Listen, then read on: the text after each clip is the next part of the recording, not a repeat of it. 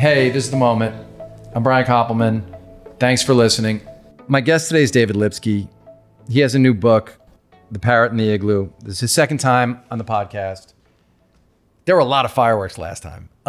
And it was super fun, and I got a ton of great feedback. And I remember last time sort of challenging you to live up to your potential, because I had so loved your other books. You know, there aren't that many people where I've read all their books, and I think I've read all your books. And I've had the West Point book on my bookshelf since it came out.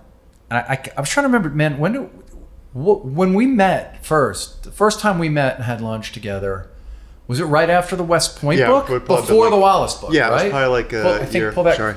Probably like a year or two after the West Point book came out. But that was the subject we were talking about, right? Well, that was our jumping off point. Then we talked about everything else. And you know how much I loved the Wallace book. Because, you know, David, I think, wrote the best book about West Point. Or a book about West Point that is that gives you the clearest sense of what it was like to be at West Point. When the world was different, but still what it was like to be at West Point. When those people were facing slightly different issues, but still there. And then wrote the memoir about his couple of days with David Foster Wallace that became the movie. Say the title right. End of the Tour. Right, that's the movie, but the book is, of course, you end up becoming yourself. But his new book, The Parrot and the Igloo. So Brian, when you came, one reason I was so eager to, that was the Wallace book is about a great conversation, but like I think you and I only talked for like 2.5 hours or hour and 50 minutes. But that was the best conversation I had that year. So when you and I have been scheduling this, I keep saying to your assistants, I was like, he could have me come down at 1 a.m. I would come down. No, you said that to me. I wrote you myself. That was when I wrote you myself. Too. Yeah, but I wrote you to say because man. But I wanted to quote Jussie Smollett. I remember after the thing with Subway, he was explaining to a newscaster why he thought he was going to be beaten up. And he said, because I go at 45 hard. And you came at me hard about whether I was writing stuff that was as talented as I could be. And so when I was working on the book, I was like, I'm going to get this to Brian. And we're going to see what he's going to, and I'm going to see what he's going to say. And then when we would have meetings, the marketing and publicity people, they'd be talking about other things. I'd be sort of tuning out, and I'd say, just get it to Koppelman. And it's like, did you say it to Koppelman? Because I wanted to, because we had, that was like a third of the time was about whether, so that was my answer, was the book. Well, if I in some way was in your head a slight bit when you were writing the book, I am so happy because, man, it's funny the way these conversations happen. And I wish there were a word for the kind of relationship you and I have, because we're not friends by any traditional sense because we don't hang out. But we're like friends because we're in each other's head. And I treated that conversation with you as the way I would treat a conversation with David Levine. I was treating that conversation with you, in my mind, I was talking to someone who had the potential, who was supposed to write one of the great American books, and who had run from the challenge. And understandably, it's funny, there's an allusion to it in this book too. There's an allusion to somebody coming up against the thing and deciding. And although this isn't what it was specifically about, and then we're going to move forward, what that was specifically about was this notion, and I've talked to Seth Godin about this a ton, this notion of making peace with the idea that there is a Bob Dylan, but you can still write songs. There is a David Mamet, the guy before the guy now. There is a David Mamet, but you can still write screenplays. And you don't have to be David Mamet. You don't have to be Bob Dylan. And so I understood why spending those days with somebody like that and being in that situation might freeze somebody. But on the other hand, dude, you have delivered something in this book. And I've been thinking a lot about how to have this conversation, because if I were a listener, I might stop listening if I immediately heard the subject matter. And I don't really know how to talk about the subject matter without saying these words that you explain why in the book are words that people have taken great efforts to design entire schemes like a football coach would to make these words not take hold, either to act like ipecac and get you to vomit, or to act like a somnolent and put you to sleep. And in fact, I called a really smart friend of mine who's a libertarian, whose politics, someone I bounce, when I think I'm going down my tribe's rabbit hole, I sometimes call this friend and say, okay, how do your people talk about this? And the first thing he said about this subject, and this book does deal with climate, the first thing he said was, well, look, I mean, I'm no expert, I don't focus on this, but, which immediately is like they've succeeded if he's not focusing on it. But secondly, he goes, but I mean, if China and India and all these other countries won't change, I mean, our change is not going to accomplish anything. And I said, Frank Luntz put those words in your mouth. That's the emotional home run. I said, Frank Luntz put those words in your mouth. It's so good. And I disagree with you about him being brilliant, by the way, having spent some time with the man. And but I do think he's come up with some ideas that really landed. But here's where I want to start. So we're not going to sit here and talk about climate right now. We are going to get there.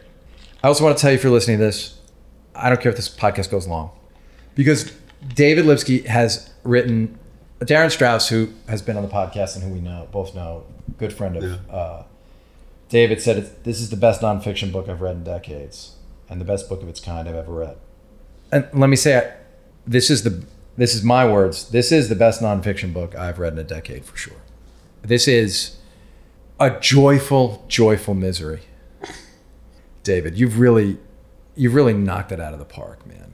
What were your ambitions as a writer with this book? We're going to talk about your ambitions as a citizen in a second, but what were your ambitions as a writer? Well, since you told me that I wasn't working to potential, I thought I should work to potential. But I thought of this great thing that Melville said. I think it's actually in Moby Dick. And he said that to have a big book, you have to have a big subject. Give me a condor quill for a pen and Vesuvius for an inkwell. And I just thought that it was a great story. And do you know Elizabeth Hardwick? She was Lowell's very long-suffering wife. I think. I don't know her work. Oh, she's brilliant. She's a great essayist. I don't know her work. She is an effing brilliant essayist. You can say fucking brilliant on the podcast. Okay, she's fucking brilliant. She was married to Robert Lowell, and so she I know learned Lowell's about work. Perseverance. Yeah. I think she's a better writer than Lowell. She's great. Anyway, she said that there are only two good reasons to write. They are revenge and money, right? And one of the reasons I wrote the book was just some of the stuff in the book that I hope was very irritating to you too. When I read that, I got angry, basically. But then you and I, before we turned the mics on, we were talking about craft, how to do our jobs, basically. And just now, while you were talking, and I was very flattered by what you were saying, I looked over and I saw all your Stephen King books. And it's like, what a brilliant craft guy he is, right? Like, he has an idea, and then his question is, what's the best way to tell the story? And so I knew this is a great story because it's happening to everybody, and I saw who some of the characters were. And then the question that I had was, okay, you've always thought you were a good writer, right? One of the things that Wallace says towards the end of the book that you were talking about before, and it's a scene that the movie gets really great. He said, yeah, I'm like you. I want as many people as there are to see my stuff because I think I'm good. And I thought I was good, and I thought that this was a story that could be great if I could rise to the occasion and figure a way to tell it where you would read it for fun. So I was trying to make this book like the books that you and I read for fun, make it fun the way King is. Yeah, the to me, like, in a way, Michael Lewis is the gold standard of being able to entertain you while telling you the truth in a way that is unpleasant about how America works or parts of America works. He's very, he has a smoothness to him that, and kind of an unruffled quality. Yeah.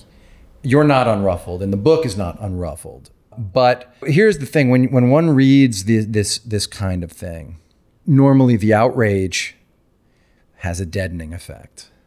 the book's very funny too, but how did you as a craftsperson decide, okay, because Lewis is writing, I'm very interested to see what the Bitcoin SBF book is going to be, because that has a very different kind of effect on regular people, I think, than some of his other books. Like The Damage is sort of, it's theoretical in certain ways. Yeah, it's a war that the reader isn't fighting. But this is a war where the readers have casualties. And so, but you don't bludgeon us. And so I wonder how you destroy us, but you don't bludgeon us. And I wonder how you thought about that, because it's not a harangue. It's, like I said, it's a joyful misery. So how did you think about it? Yeah, I would take the misery part out. Like I wanted it. I don't know. I love Wallace's writing. I love Laurie Moore. I love Pauline Kael. Do you ever read Kael just for fun? I've read all of it many times. Yeah. I mean, like many times. Yeah. I wanted it. One of the things I loved about your email, you were talking about how the book is written, like sentence by sentence. I just wanted it to be a book you'd read for fun. I wanted it to be so. Like I woke up really stupid this morning because I had an event that I was doing yesterday, and there's an event I'm doing tomorrow, which is good because your book's out, and there's the veneer of it's a public service, and then B, it's a personal service. You've put the thing in, you want people to love it, right? Yes. So I didn't get a lot of sleep, and then I woke up. So I lied to your assistants and said that I had a Zoom meeting. And it's like one of those I Live Lucy lies. The Zoom meeting is tomorrow, but you and I were supposed to be doing this 2 hours ago, but I was just too wrecked, basically. So I said, I have a Zoom meeting. Can we meet later? And then I was still too stupid to present. And I remembered what I told my students. I teach in the graduate program at NYU. And I showed them a copy of a Martin Amis book that I have, his collection of essays. Did you ever read it, War Against Cliché?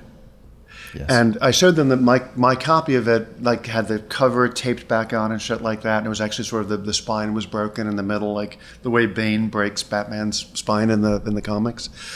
And I said that what I'd used the book for is that when I was on book tour, whatever I was doing when I was in Denver or you're in Seattle and you're stupid, right? And you're watching shitty room service television. One of the weird things about traveling now is that you have less good TV when you're in your hotel. That used to be the great thing when you would travel before, right? The last 10 years, it's always like, I can make do. This is like being in the wilderness. But it's on your computer anyway. Yeah, like exactly. Yeah, exactly. It's just not different. No, it's not strange anymore. Yeah, exactly. But you remember, it's like, of course, yeah. But then I would wake up really stupid. And what I found with Amos was, however dumb I woke up, if I read Amos for 40 minutes, my brain was back on. And so before I came in today, I thought, okay, do what you tell the students. So I read 40 minutes of Amos. I was reading his great piece about the poet Philip Larkin. And then I was smart again. And I was trying to write a book like that, where it's just forgetting what the topic is, forgetting how exciting the story is. And so in the places where the book isn't thrilling, it would be because I wasn't at my best for those weeks or months. But the main thing I wanted the book to be was what I think books are for people like us who are working in words professionally, or people who want to be working in words professionally, or people who just want to be smarter. Yeah. Or who want to be lifted up and elevated by work. You don't have to want to be a writer to be engaging in a way, right? What did Salinger say? Like, to the amateur reader, he dedicates this book to the amateur reader. Yeah, I'm surprised you would know that. The same way, like a cool line would be a luncheon companion presents a cool line. The way a kid presents my son Matthew, 5-year-old presents Matthew. My son Matthew gives a cool lime bean to a luncheon companion. Yeah, that's great. Exactly. Yeah. So that's that's not to professional. So you want it to be. And also, one thing I would add about that, you overtalked me before we got on, so I felt it was. Did you have you seen The Diplomat, by the way, that show on Netflix? The first episode, I think she's terrific, but I didn't press on. The dialogue gets great in that show, and there's a great thing about overtalking in the last episode that for anyone who's watched it is impossible to forget. And when you say it, please email me, because it's a brilliant line that you'll remember forever. I kind of wanted this book to have things like that for the reader. There'd just be jokes that they would remember, and they wouldn't remember they were in this book. And I also wanted it to be the kind of book where you wake up somewhere or you have to write emails or texts. Like, one of the weird things about the jump forward in technology, there are tremendous jumps forward in the last 23 years, right? or that they brought us all back 2 centuries, and everybody that we know now lives in an epistolary novel. Like, isn't that shocking? Yeah, and better epistolary novels than like Humphrey Clinker or something like that, which was the first one that I read, and a teacher named Roger Erickson. I wonder if I went back. I've tried actually, and no, still not good. But yes, it's true. We are all writers now. Exactly. And so I wanted to write a book. Epistolary novel is a novel of letters, just for the people listening. If it was the 1990s or 80s, you had no idea if your friends had a good prose style. I mean, you would know from David because that's your job, but you would never know. Now I know the rhythm and the novelty with which my friends think, right? And so I know that books are for that. Books are like vitamin pills for that. And I wanted, since that's how I've always used books, I wanted to write a book that would do that service for the reader, because that's the service books provide for me. Yeah, I've been in a great run of reading lately, and I will say there's a book that's so different from this, but that is actually just another, and I'm just going to say it because he was on the podcast a couple of years ago, but Michael Bamberger wrote a book about golf that recently that is, all these things you're saying just makes me say I had wanted to mention it. People should go and check it out. I just forget the title of it now, but it's about 4 non-professionals, and that's a great idea. And it's just about why golf matters, kind of, but it's about why being a human matters. And this book is, I've undersold. I'm just going to say a couple things, and it's funny, partially because what was so gratifying to me reading this book, like it's fun to be right about something, and I was right about what you had in you, and. But I will say, like, the way you describe people as clear and inventive and fun as Wallace at a state fair or Wallace on a cruise ship. Yeah. And it's something I've really missed in the world.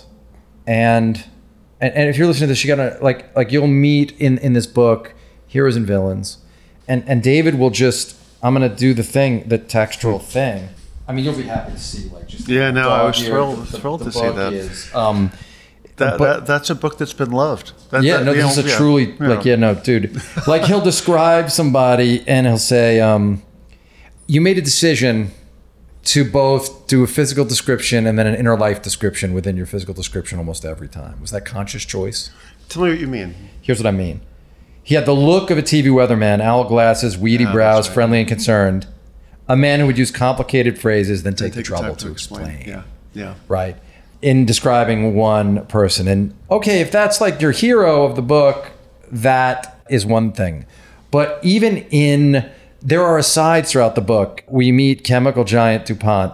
The full name is like a sweeping courtier bow. E.I. DuPont de Nemours. I'm so pleased you like that. And there are these little treats for kind of whatever you happen to bring to the book, And I'm going to read a few of them as we go because I'm so, if I'm going to do one more right now because I just loved this so much, and because I hope as a listener, you will understand that although this is a book that deals with climate, and we're going to have to talk about that. I just want you to understand how much fun it is to read. He's describing someone who does become one of the heroes of the book. And he says, a journalist once described Hansen as looking in his office clothes, khakis, and sweaters like a PTA dad, but that's slightly wrong.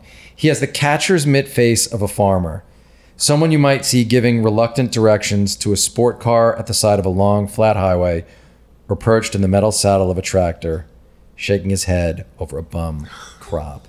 So how did you come to those descriptions? Talk about the process as though we were all writing students. Talk about was it upon interviewing those people, upon first seeing them, upon reflecting? How many of those did you rewrite? What was the choice to do it? Because you don't do it once, you do it 50 times. So talk all about that, please. Sure, but now I'll tell you something funny which will distract you before I answer your question. I should get a pen and paper like people when they're doing a presidential debate, so they can write down. I have, and I'll bring to you. Yeah. So when you were saying it's a little bit like David stuff, one thing that I'm honor bound to say is that the first half of the book was edited by David's mom. Wow. Really? She was, and I could see one of the. Is she, where does she work? She taught grammar and composition writing at a school called at a college called Parkland. I mean, she was the first Illinois. snoot, clearly. Yeah, exactly. Yeah, and she passed a couple of years back, but she did a great line edit on the first half of the book, and that was the only part of the book that was written at the time that she was editing, basically. And it was interesting because she is so much. The whole family has some of the same wit that David has. They all speak in a way that would be very recognizable to people who love David's work. And it was just a treat to have her crisping up, let's say, some of those phrases. And so, like the one that you mentioned about Hansen was a little bit longer, and she made that slightly shorter. But the basic answer. So to me, I was very proud that she did that, and B, every time people say how fast the book moves, I'm always just proud for Sally, because I heard from people in her family that she was just pleased to be showing her skills, basically, to be using those skills. It was really interesting. Like she, well, as you said, that was good to, and I'm glad you said it. And yes, it distracted me for a moment. Yeah, but now get to your. Okay, so after you were talking to our class writers about this, talk about the process of crafting these descriptions. Like I'm saying, doing an external thing and then getting into the interiority.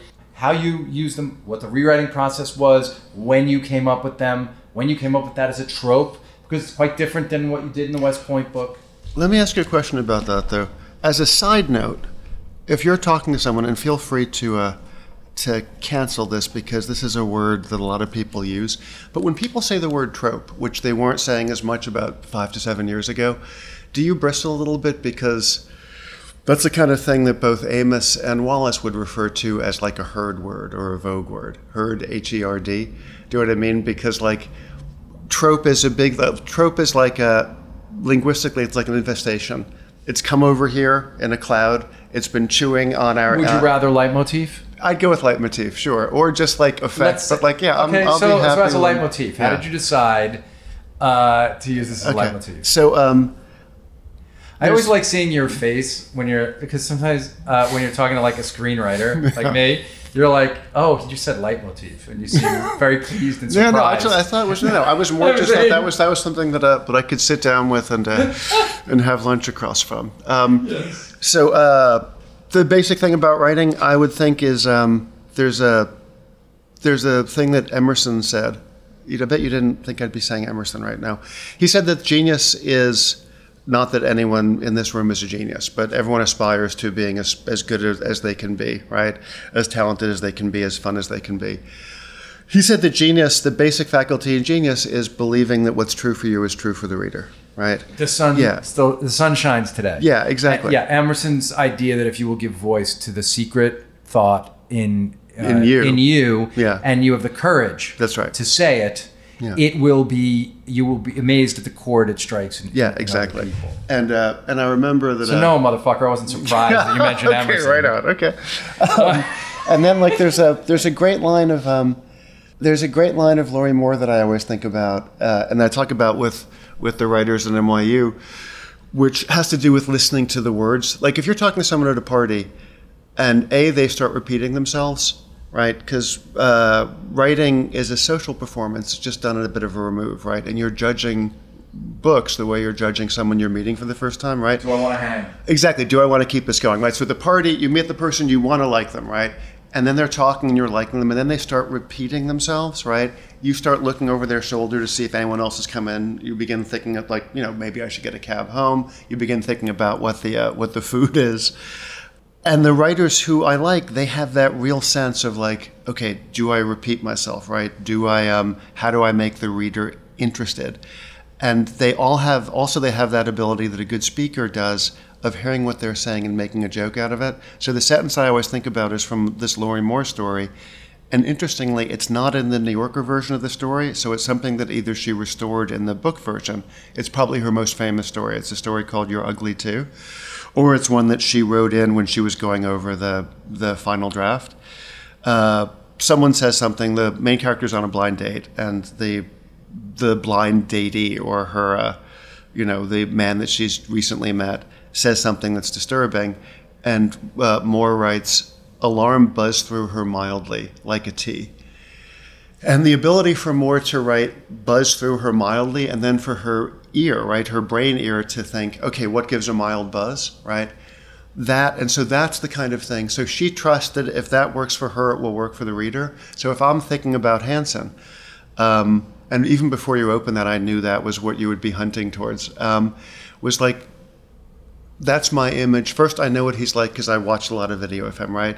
And then I thought, okay, I'm going to trust the way I respond to the way he appears on camera, the way his voice sounds. Because just if Emerson is right and Moore is right, if it seems accurate to me, it will match the reader's sense of accuracy. Yes. And I'll say... Thanks for the pad, by the way. When I said trope, I don't think that word's freighted in the way that you're worried about it being freighted. I would say I'm using it to mean an effective technique that repeats throughout the work. And I think that this is an effective technique that repeats throughout the work. And I guess my question is... Okay, but Brian, this is just... I don't know if this matches the listener's experience, but like the reason that so you and I used to hang out. Yes. And to be frank, Brian, not to inject a bit of emotionalism into our podcasting, but I miss hanging out with you. I thought that was really fun. But I agree. Yeah. I mean, I know that life, it our was lives just literally busy. literally just making the show. Yeah. Literally that's what happened, right? But what I love about your writing is that it is awake. Do you know what I mean? It has nothing to do with like a borrow word like trope, right? And so it is anxious to be a person, and it's anxious to be a writer, because you don't know if you're any good, right? And you don't know, regardless of how calm you and I might seem here, or regardless of how you and David might present yourselves if you are arranging something, right? When it's Sunday afternoon at 5 o'clock and you haven't written for a couple of weeks, right? You're like, holy shit, I was mouthing off and I know the exact size of my talent, right? Yes. And so one of the things that we do with words like trope, or with a word like conceit, or if people say this book was written in close third, it's just a little bit reassuring, and it's reassuring in a way that I think is bad and makes us do our jobs less well. But it's like if you go to, we used to have a house near the Shawgunks where people do rock climbing. And the real rock climbers, they are just climbing in shorts and a t-shirt, right? And a little bit of talc, which you need. But the people who are anxious about whether they have the skill, they show up with all the gear. And there are certain words like close third or trope, which are the gear, which are to make us... in a way, Seth talks about in a way, it's like the curse of authenticity, of worrying about being authentic as opposed to just being. Yeah, exactly. At doing the thing that you want to do. So I agree. And yeah, man, I love the way that your brain works. And of course, earlier when you took pains to say there are no geniuses in this room, I mean, the truth is that you're chasing it, not you. One is chasing it, right? One is just trying to deliver in the Emersonian way on like the secret promise, and you're trying your best to get that out there. But as a technique, did these things come fully formed for you? Are you, when you're meeting people in life, did you, while you were writing this book, become somebody who, as an exercise, as a way to keep yourself alert and engaged, did you start framing these sentences as you were talking to people? Meaning, when you meet somebody in a store, are you immediately saying hangdog face, like a whatever, with the eyes of, because your earlier work doesn't have all this in the same way. And so I'm just wondering how you developed it. I love quoting Lauren Moore because she's so smart about writing. She's pretty smart about everything. She said that the difference between a writer and a non-writer is the non-writer thinks they'll remember it in the morning. Oh, right? God, that's so true. Oh my God, yeah, that's awesome. I write shit down. Yes, thank you for saying that. Yeah. That's such an important thing you just said. Yeah. Take that, give the instruction. One further note, right, is write shit down. You write it down. Yeah. So, there was especially if you're over 30. In your 20s. Honestly, in your 20s, it's fine. But by the time you get to be 30, just start writing. Get in the habit. Right? Just get in the and Lori Moore said that when she was about 31. But like there was a quote. It was nice reading. It was nice reading the review of the book in the Times the other morning. And that was just a great feeling, right? Because there's a line in the book earlier about Edison, and the narrator of the book says that inventors, like artists, live on reviews, right? And that the review in the Times was his official release from duty. And that was kind of that's how you'll always feel about the Times. And the Times quoted a line that's really early in the book, which was one of the ways I wanted to start the book, which is, this book put a hole through my life, now it's your turn. And the person who did this really lovely piece in the Times, Amy Schlager, I think. Am I getting her? Yeah. Schlanger, yeah. I knew someone with that last name who pronounced it Schlanger. Yeah, I don't know. You saw my anxiety about. That's one of the things when you read. If one of your main interfaces with the world, I made fun of you for using the word trope, and then I used interface as a verb. You should kick me out of this office right now. But anyway, I didn't say impactful. Yeah, but it's coming. You didn't say impactful. But if one of the key ways you interface with the world is reading, you never know how people's names sound. But anyway, she quoted that line, and that was a case, Brian, where I was crossing 58th Street and 8th Avenue. I was walking up Broadway, and I was crossing over to CNN Center to go in the subway. And I was having a hard time with part of the book, and I thought, I should begin this book. This book put a hole through my life. Now it's your turn.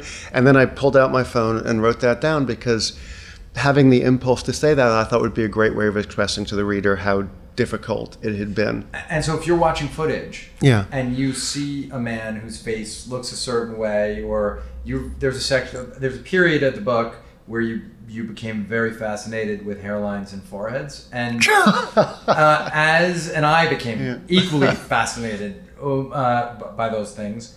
But as you would watch, would you pause the thing and then go right down? Sort of, yeah, insight? Yeah, absolutely. And then would you workshop it? Because the other thing that separates writers is writers know when they should take another look and tighten and revise and make more entertaining, or when it's done. So how much did you grind on those things? Because if you take the mountain climbing thing, in a weird way, these descriptions of these people are the footholds and handholds to get us up the mountain. That's great. This difficult stuff. So I'm gonna answer as if this is the Redford movie quiz show. Yeah. I'm gonna answer your questions in a different order. I'm gonna answer the second one first.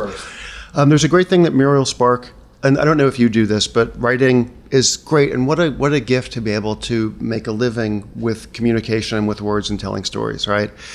But it is difficult, and there are times when you're less good, and so one of the ways that you try to insulate your little down coat of anxiety and the warmth is with other people's quotes, right?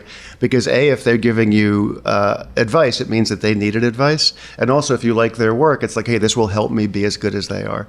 And Muriel Spark, she wrote The Prime of Mrs. Jean Brodie and Loitering with Intent. Great writer. She said that, I think in A Far Cry from Kensington, which is a later novel of hers, she said that when she was writing, she always tried to have the sound of somebody who was writing a letter to her friend, which is intimate, but you're still not there with them, so you have to describe stuff they aren't seeing. And I think you do need, as a reader, tell me if it's the same for you when you're writing things that are dialogue-based, but are beautiful stories with incredible amounts of character and charm and insight, right? You need to have a reader that you can trust. So there was a moment in the book is dedicated to two people, one of whom is my agent, who did an amazing job, Bill Clegg, and the other person is dedicated to is a colleague at NYU, a young writer named Lisa Gerard.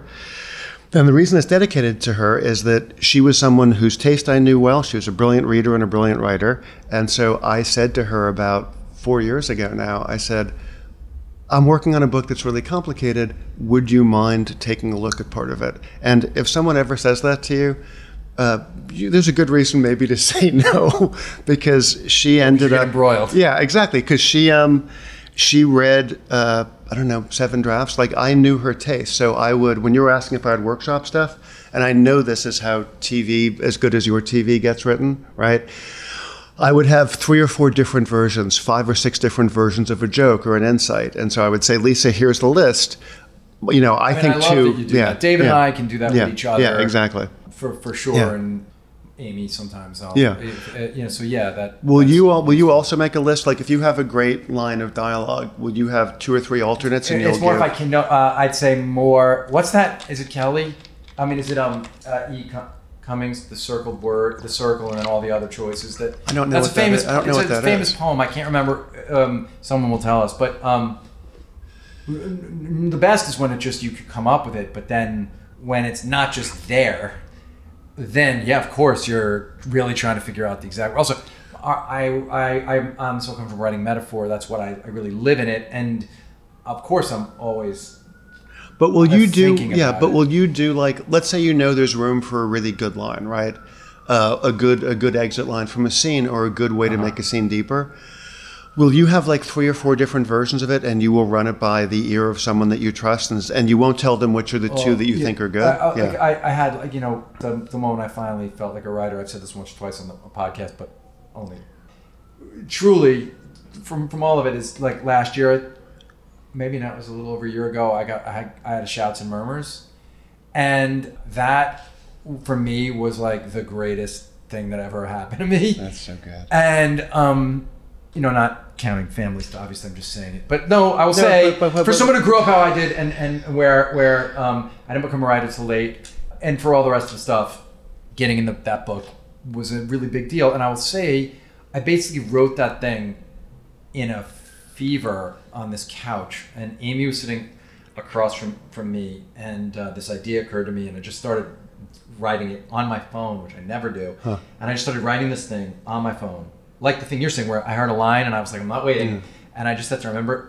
And I got to this. I think I wrote 800 words really, really, really fast, and I just said, "Can I just read you this really quickly?" And I read it to her. And that was like reading it, and she was like, "Yeah, that's gonna go in the New Yorker," and I was like, "No." But then I wrote. So then I said, "Okay, and I'm gonna go and write," and I went and I wrote it, because that wasn't writing it, and then I went and I wrote it, and then I sent it to 3 friends, and I was like, "Is it funny enough?" And there were like 5 things that I just couldn't get right. And so before I sent it in, because I felt like I had it I knew, I could sense that it was going to be able to be a Shouts, and I was like a casual. And so I was like, oh, and I grinded like a motherfucker on probably 4 lines, right? 4 lines that I wasn't satisfied. They kept nagging it at me to nail. So yes. And so George Saunders, have you ever had him on the? No, I would love. Yeah, he's brilliant. But like communicated once or twice. I don't know him. He makes a great case for. You can make an argument, and Lane Kutel makes this argument in Franny, right? That all the really great writers weren't such goddamn word squeezers, right? That you don't have to be a word squeezer. Saunders makes the other argument, which is that the reader is deciding to stay with you line by line, and so if you've lost them a little bit, and then you come in with something like that then they will decide to stick around, right? And so you might think I'm overdoing it on those 4 lines, but those 4 lines may have been the ways that you saved the casual, that made it so the casual worked. It's so important. Yeah. It's so freaking important.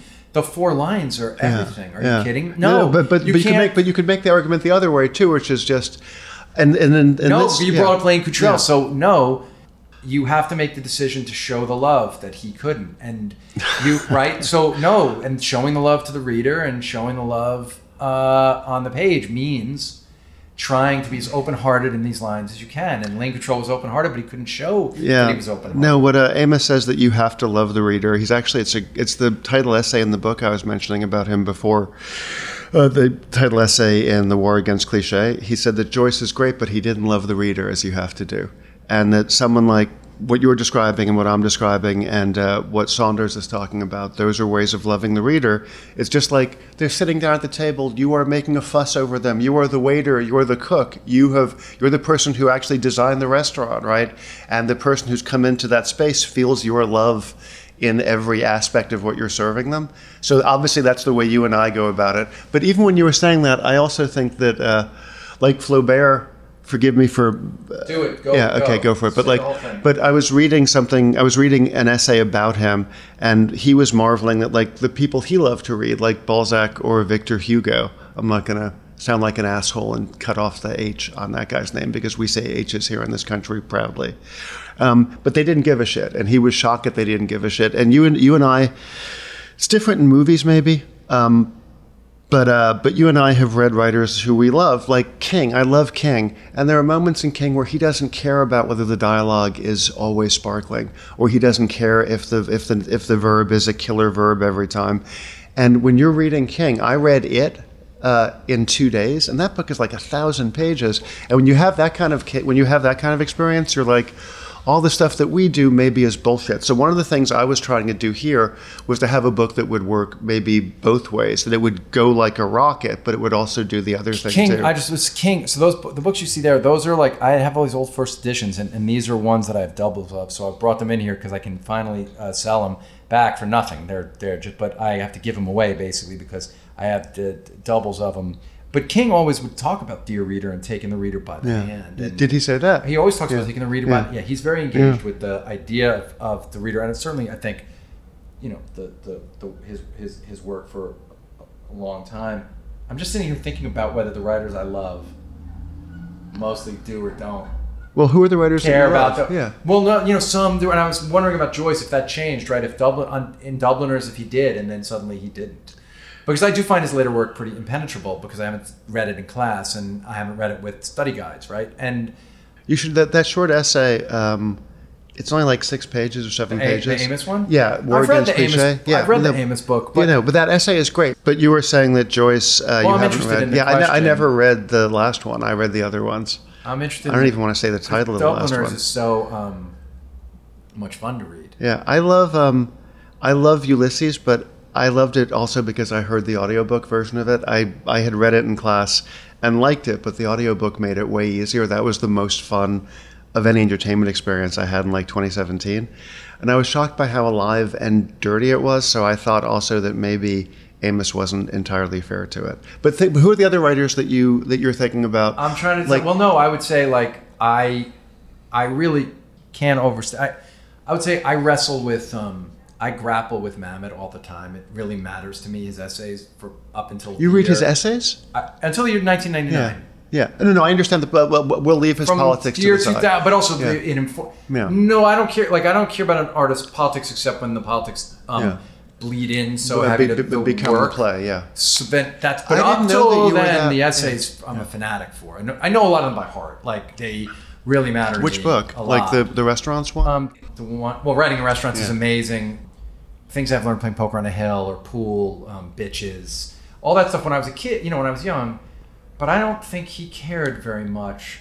There's about the reader and exactly. I don't think he loved the reader. Yeah. I think he was after something else. And I'm interested in that.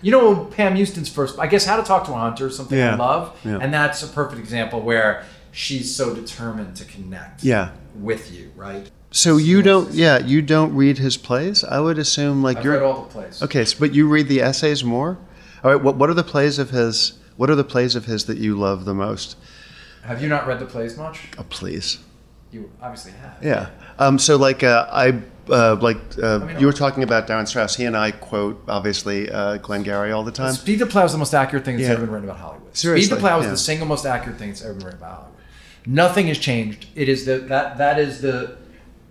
I saw Speed the Plow when it first opened. This girl, her family they were cultured and I wasn't, and they took me to see it. I was in college or something, and it was like a life-changing. I don't want to get in the way of anyone quoting my stuff.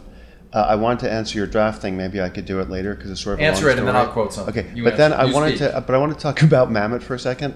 Yeah, but you speak about the draft thing. Go. Okay, but actually, let me do the Mamet thing for a second. Please cut this for people who don't care about. I decided we're going to go. And Glengarry. Okay. It was fun thinking about how Glengarry works because that character who's played by Jonathan Pryce in the movie, James Link. Yeah, Link. I've always assumed that was an internal joke for Mamet because he is the thing that links the first act and the second act. That has to have been a joke that's on purpose in the same way that Suzanne Collins, when she's writing The Hunger Games, the guy who saves Katniss by giving her bread, his name is Peeta, right? But like James Link, the only thing that would connect Act 1 and Act 2 would be James Link coming in who's been sold the slushy land and coming in to take it off. And I was curious. I've never had that thought. Yeah, but I've seen the play performed 4 times and I've read it. I read it all the time. It's just incredibly funny. Now, he has to have been careful about every word there, right? Because when you watch productions of it or when you watch the movie, they are saying every one of those lines. So it may be when he's writing prose, he cares less about that. But let me say the draft thing and... Oh no! I think yes, please. I think he cares tremendously about every single word. Yeah. I don't think he loves the reader. That's all. Oh, it's different. I think I think he cares deeply about. Oh no! I think he's writing for his dead father and for his sister, and I think he doesn't give a shit about anybody else really, and is as a.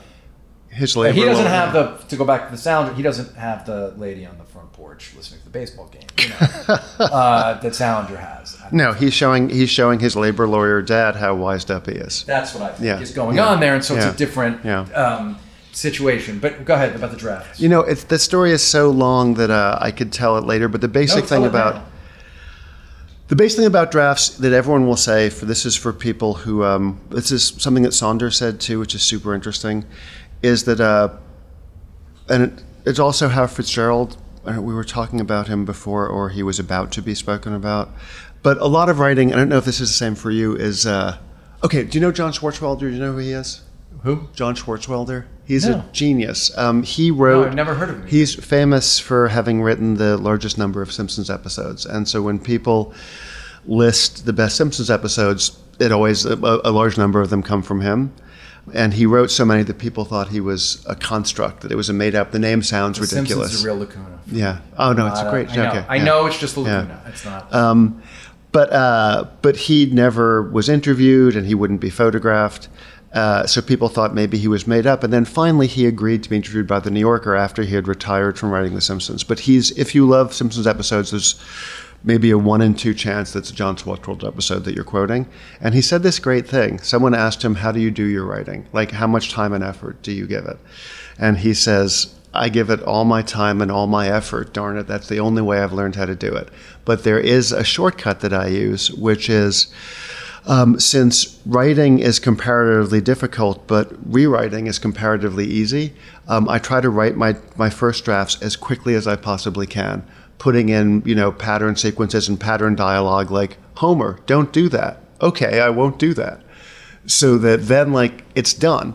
There's a draft that's done. It's crappy, but it's done. And he says it's like a crappy little elf has walked in overnight and done all the work and then left my office with the tip of his crappy hat. And now I can rewrite it, and rewriting is way easier. And the weird thing about him saying that, and he said that's a tip I want to pass on to everyone reading this interview in The New Yorker, and if it works, you have to send me royalties also. But the weird thing is, as you read interviews of writers, most of them give some version of that experience, which is you have the thing written and you have the story, you have the dialogue, and then you bring to it your ability almost as a reader. And one of the reasons I think that works, this kind of is drafting off of what Swartzwelder was saying, is that, I don't know, let's say you're Nabokov. Nabokov burned all his drafts, so we would never see this. And Fitzgerald said to Hemingway, who liked to pick on Fitzgerald, that a lot of my work gets done in the drafts. Is that what it's like for you? And it turns out that Hemingway had to do huge numbers of drafts, but he really wanted Fitzgerald to be wrong-footed. So he said, no, it's not like that at all. It just comes out, blah, blah, blah, right? But for most writers, they will say some version of that. And there's a brilliant thing that I'll do the Fitzgerald thing in a second. There's a brilliant thing that Zadie Smith said. And when Zadie Smith and John Swartzwelder, when all they share is the letter Z in their names, because letter Z doesn't get used that often in people's names, right? But when they say the same thing, it's really worth our thinking about. Zadie Smith said in a speech about craft, that's the made-up tropey word that writers use for how we get our stuff done, how we try to make money off communication and stories. In this great lecture she did about craft, it's called That Crafty Feeling, really witty name. She said there's only one bit of solid gold, there's only one bit of 24 karat solid gold plated advice I have to offer you, which is step away from the vehicle. And you're like, that's a witty thing to say, but it's one of those things where you get nervous, it's not going to be smart, because Zadie Smith is brilliant. I don't need her to tell me put it in a drawer.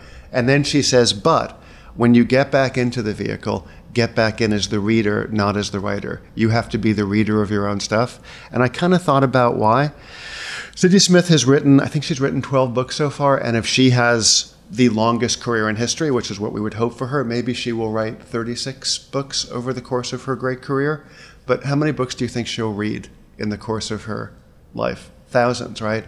So any person who writes will always be more experienced as a reader than as a writer. And so by doing drafts, by doing what Swartzwelder and Zadie Smith are talking about, you then are able to bring not your limited experience as a writer, but your incredible experience as a reader to your own work. And so then it's like when you're looking at your draft, it's like reading as Harry Potter, which is you have a wand and you have this magical ability to look at a paragraph and make it match your taste as a reader just by tapping it. So that was the thing I wanted to say about drafts. No, that tracks. Did you turn it this particular... So the drafts for this book are terrible. Some of them came out better, some of them came out... Like, but I turn it... So something like, So I was excited to see Arthur Robinson on the Maddow Show. I'd read about the Oregon signature for years. Oh, that was a tough one, yeah. He wore an open Carhartt jacket and had something of Clint Eastwood's craggy magnetism. A person with the confidence of having looked at their whole lives with pleasure. Right? Yes. Yeah. And this guy's an asshole. He's one of the villains of the book. But he has a tragic story. He's a villain he's like Two-Face in Batman, right? There's a reason why he's a villain. He's like something terrible happened to him. But anyway, so that's a great example. So in that case, you're just I assume this is how you do your work too. Like I was looking at him and I could feel his confidence, and I could see if you watch that video, you guys, find my email on the NYU site and write me if you don't have this experience. But you can find the video. Rachel Maddow did a great interview with him, and he looks like he would have been handsome as a young man, right? And you could feel his confidence. Like he was saying he was bringing the weakest dog's breakfast of explanations and excuses before serving that to Rachel Maddow, but with total confidence, and he didn't care, right? He's twirling back and forth in his chair. And then you show that earlier he didn't have it. I mean, you go and show aspects of his life, and he kind of created. He came into that clearly. But interesting thing about him and about some of these other people is that hubris seems to be, and it ties into Mamet and Glengarry and all the rest of it, and Speed the Plow certainly. But also, I would say, in the Wallace book, you certainly train this eye on yourself and are aware of any young writer's hubristic impulses. All of our just wanting to be great, right? Yeah, of course. Your own hubris as a writer. Hubris plays out over and over again in this book, to me, I think. I don't even know if you ever use the word. I don't think you do. Mm-mm. But it's still heavily in play. Hucksterism, whatever. But it's not just hucksterism. It's a kind of willful deification because of the denial of the reality of the world and of our own mortality and of our collective mortality is like the ultimate hubristic act. And I wonder, when you've teased out what's at the root of that, what conclusions do you draw? What a pleasure to be talking to you, Brian. So I think this is true of anybody who takes an extremely contrary position to where the mainstream is. And it's, that's dicey because sometimes their contrary positions are trying to be correct, right? But in general, I think that for a lot of the people who are called deniers, and obviously I call them that because the section of the book they're in is the 200-page section of the book that's called deniers. But I think if the whole culture is saying climate change is happening, and then the culture is also assigning you a value that is different than the one that we all assign ourselves, right? We all, when we're walking through, we all think, maybe I'm the coolest person in this room. Maybe I'm the best scientist, in this lab, right? And it's very hard to reconcile ourselves to the fact that maybe we're not. Yeah, what right? our age would call main character energy. Yeah, okay, that's great. Main character energy. Is that I had heard it said in a different, more one-syllable way of that. But yes, main character energy.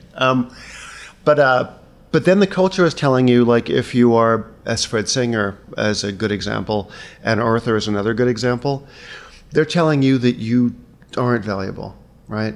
And the same culture that is saying climate change is happening is saying that you are not valuable. If you can then say the culture is wrong about climate change, it's a way of saying the culture is wrong about me. And so I think that motivates a lot of people who have contrarian positions, right? Well, but I thought that was such a good answer to your question. It is, but here's where we have to turn slightly, because earlier when we started, I said the book's joyful misery. And you said I'm not sure about the misery part, or I would leave out the misery part.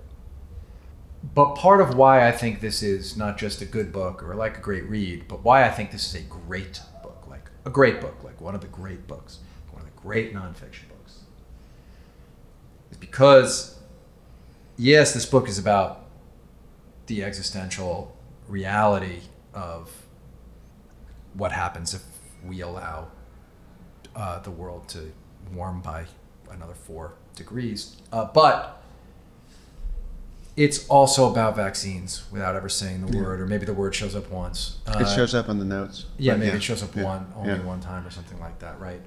I mean, you almost, it's the only part where you didn't pull any punches in this book. There's one line I know you must have. There's a line in the book that's the opposite of it. There's one line that I bet you wish you had back, but which I'll talk about later. But you don't pull any punches in the book. But even you, there's a section in this book about something that happened when people become masters of misinformation and disinformation. Goebbels didn't show up one day and suddenly become the mastermind of communication for the Nazis. He ideated and tried and did all this stuff, right? And so he workshopped you out of town. Yeah, he workshopped. So that was his version of a casual. He was like, hey, you know what? I finally got my shot, and I'm gonna do it. It's gonna. But be giving me a cinema, and so no. But here's the thing. The thing about Ray's disease. How do you pronounce it? Ray's syndrome. Ray's syndrome. Yeah. We glide. We referenced it a few times. We kind of do glide through that. Yeah. I think it's like 7 pages or something like that, because it was I could feel it was too much to bear. Yeah. Not to sorry. Yeah. That was too much to handle for you, and for me it was too much to handle. Right. It deserves its own. There are deserves a book. Yeah. Right. Yeah. You'll tell me which the best one is. Man Who Sold the World. Okay. And William, I don't know how to pronounce his last name. But essentially, the training wheels got removed when these people, these disinformation people, worked for the aspirin companies to pretend that it was an open question as to whether aspirin was causing this syndrome. The head of the Aspirin Foundation said, no, I was curious what you were going to say, but I just wanted to supply the quote, which is, at that point, it was 2 years in, and they knew that there were 4 studies showing that giving your child aspirin would cause a certain number of kids, small number, but about maybe 600,000 kids a year, to start vomiting, go into a coma, and die. This was if you gave them aspirin. They had a virus. At what age? If someone has anywhere before, let's say from between 4 and 17, 18, it had something to do with puberty being totally over. It stopped being a problem. People wouldn't die of Ray's syndrome once they were I think the oldest person would be about 4 or 5. The oldest person would be about 18 or 19. And this is why you rarely give aspirin to children? Yeah, you don't do it anymore. Yeah. No, children don't get exactly. But there used to be a thing called children's aspirin. It would say on the label for the relief of symptoms of the flu. Yeah. Exactly. I remember one of the doctors said, not a single one of the aspirin companies has been anything but awful about this. There were these studies that showed, there were 4 studies by the early 80s that showed that if you gave your kid aspirin, there was some small number of people having that experience, giving it to their kids, the kids would die. And so the government tried to put the word around, and they were stopped by really intelligent lobbyists for the Aspirin Foundation. And the quote that Brian, I was amazed that you remembered this as clearly as you did. He said, "Someday someone is going to find the real cause of Reye syndrome. Now that's going to be an interesting day." And at that time, that guy absolutely knew, and he knew that there were kids dying, right? Yeah, 1,400 kids. Yeah, that's right. Like yeah. I'm looking. I'm not looking at that page. I remember 1,407, some weird number, right?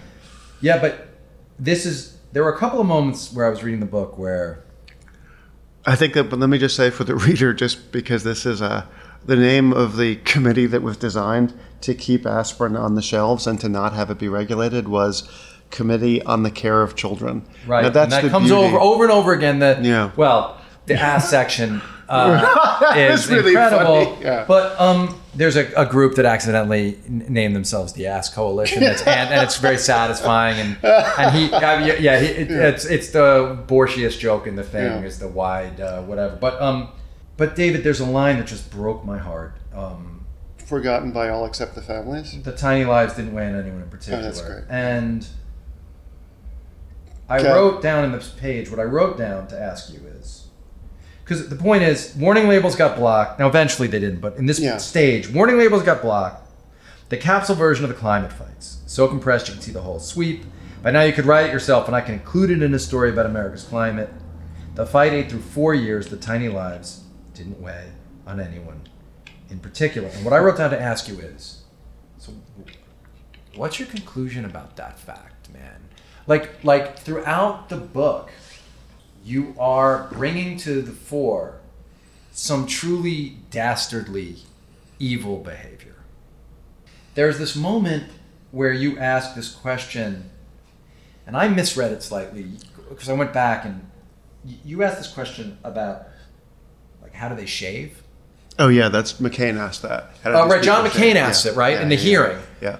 But what I read it as, because then I looked further at the quote, and it's about the windows. Exactly. Yeah, they have to look at themselves. Yeah. But no, that's my question is, I read it as, how do they look at themselves? Like in the way, one of the great moments in Franny and Zoe is that when, because of his handsomeness, he shaves and he looks straight ahead. He can't allow himself. He won't let himself look at his Zoe. Yeah, sorry, face. I was thinking it was Lane. Yeah, but no, of course. Zoe won't let himself look at his face, right? After he kicks his mom, after he kicks Bessie out of the bathroom. He knows, and he won't let himself the vanity. But that's great. But this is the question in this. When was the last time you read that? I used to read it every year. Got it. And I haven't read it in 15 years. And it reads like a play, doesn't it? You never thought about making it into something? Because it's all dialogue. It's all dialogue. It's already, You don't want anyone to do it. Yeah. No. Yeah. You can't. I used to read it every year. Yeah. Anna just read it again. And so she was talking to me about it, my daughter, and she was just talking to me about it. But at a certain point, it would take me a week to recover, I think, if I read it now. Really? I think so. His books, yeah. I recently read aloud the first 35 pages of Seymour, an Introduction to Amy. We were just at home, and I read, and it's too much to bear for me. But did you like it? It's my. Yeah. I love it. By the way, he hated it. Well, no one knows. No. I mean, yeah. So let's talk about him for a second. Again, please cut this. But if there are people who really care about Salinger, because I've been thinking about this for a while. Because I love Seymour also, right? And it was interesting to me, like when he would sign the book, when he would sign Raise High the Roof Being Seymour, Nabokov and Updike both thought that was the best thing he wrote of all the things was Raise High, right? Right. Amazing. Raise High is perfect. Yeah. For me, Seymour's. But he would say, I apologize that it's with this other thing which just is bad. So I think it's one of those things where he got feedback that it was bad, and he believed the feedback. Similarly, like Vonnegut, when we were kids. Let me just say this, and then I would love to talk about my answer to that. But when we were shaving, when we were kids, our parents all had Breakfast of Champions on their ping pong tables, or on their night tables, or by the pool, right? And that thing was a bestseller. Like, what a great world that was. That Breakfast of Champions, this thrilling, weird, cool book, was a #1 bestseller for like 40 or 50 weeks. However, it was reviewed badly, and that was a time where I think book critics, who were great, they would make someone pay if they'd had a huge popular success. And so, I think the delayed huge success of Slaughterhouse-Five had made people want to punish him maybe in some way. And it was very sad to see in later interviews Vonnegut saying, I'd give an A minus Sirens of Titan, A minus to Cat's Cradle, A plus to Slaughterhouse-Five, and then C. He gave himself a report card to Breakfast of Champions. It's like, you don't have to believe them. Like, it's a great book.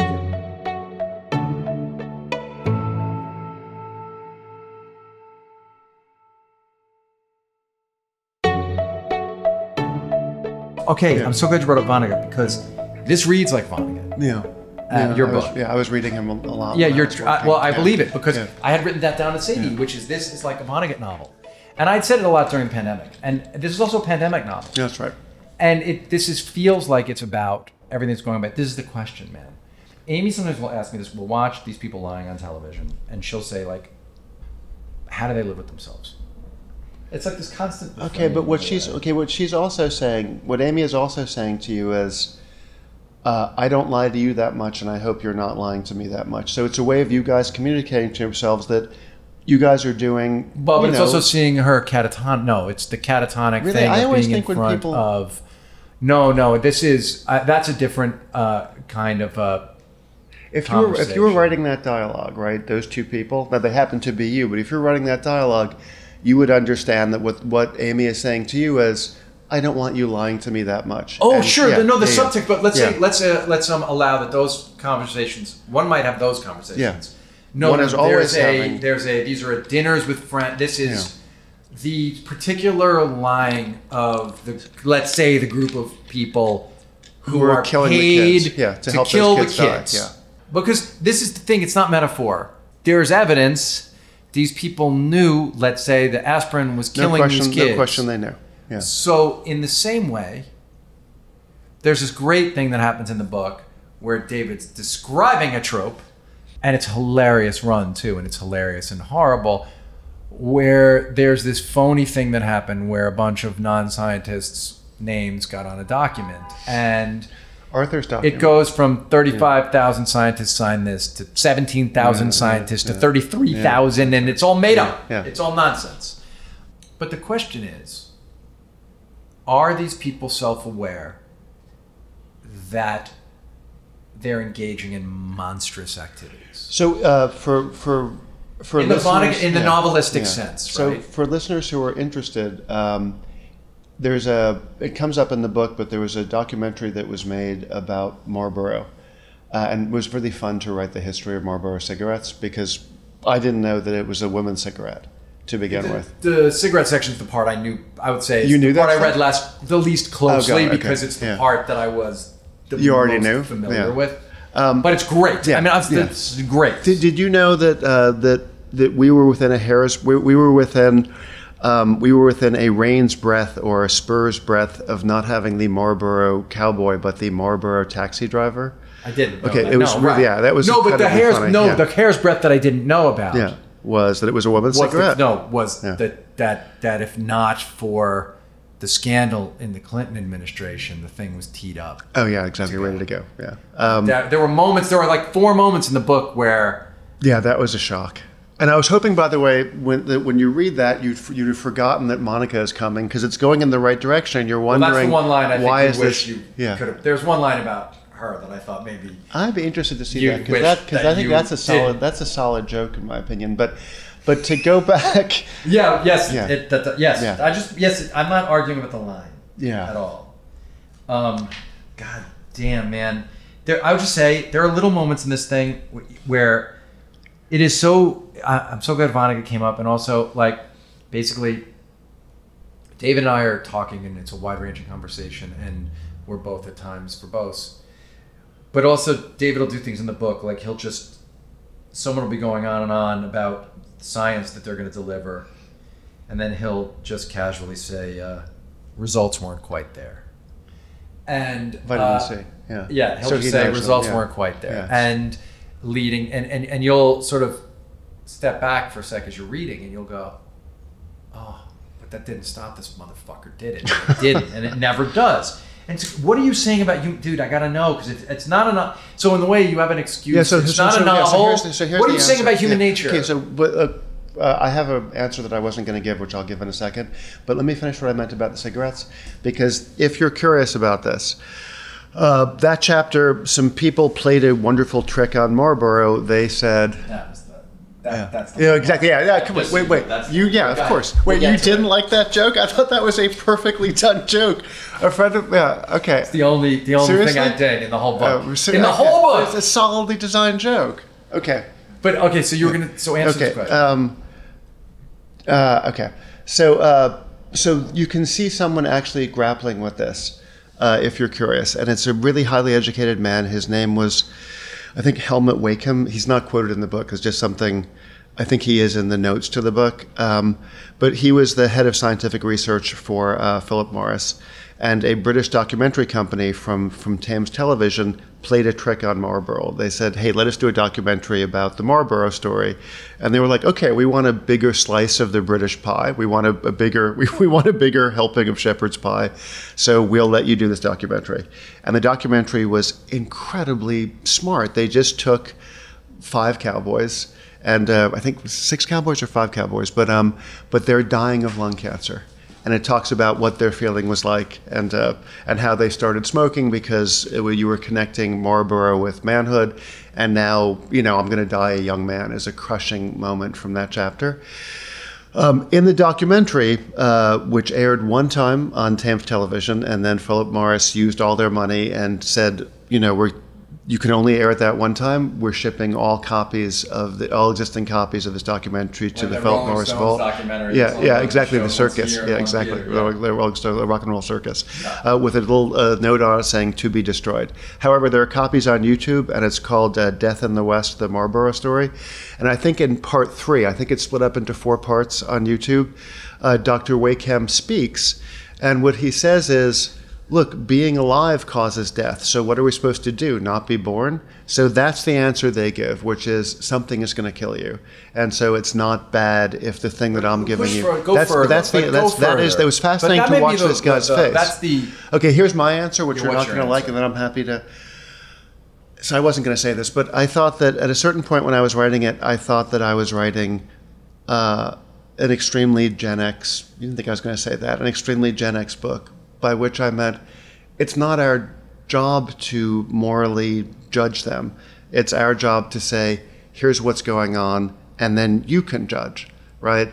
But that's the way we've always approached stuff. Like you're doing a show called Billions, where everybody is acting immorally, right? One person is acting immorally in a way that will protect people. But I would suggest to you that David and I had a very clear, to us, idea about what we wanted to show about what America was, about the way in which characteristics stood in for character, right? About how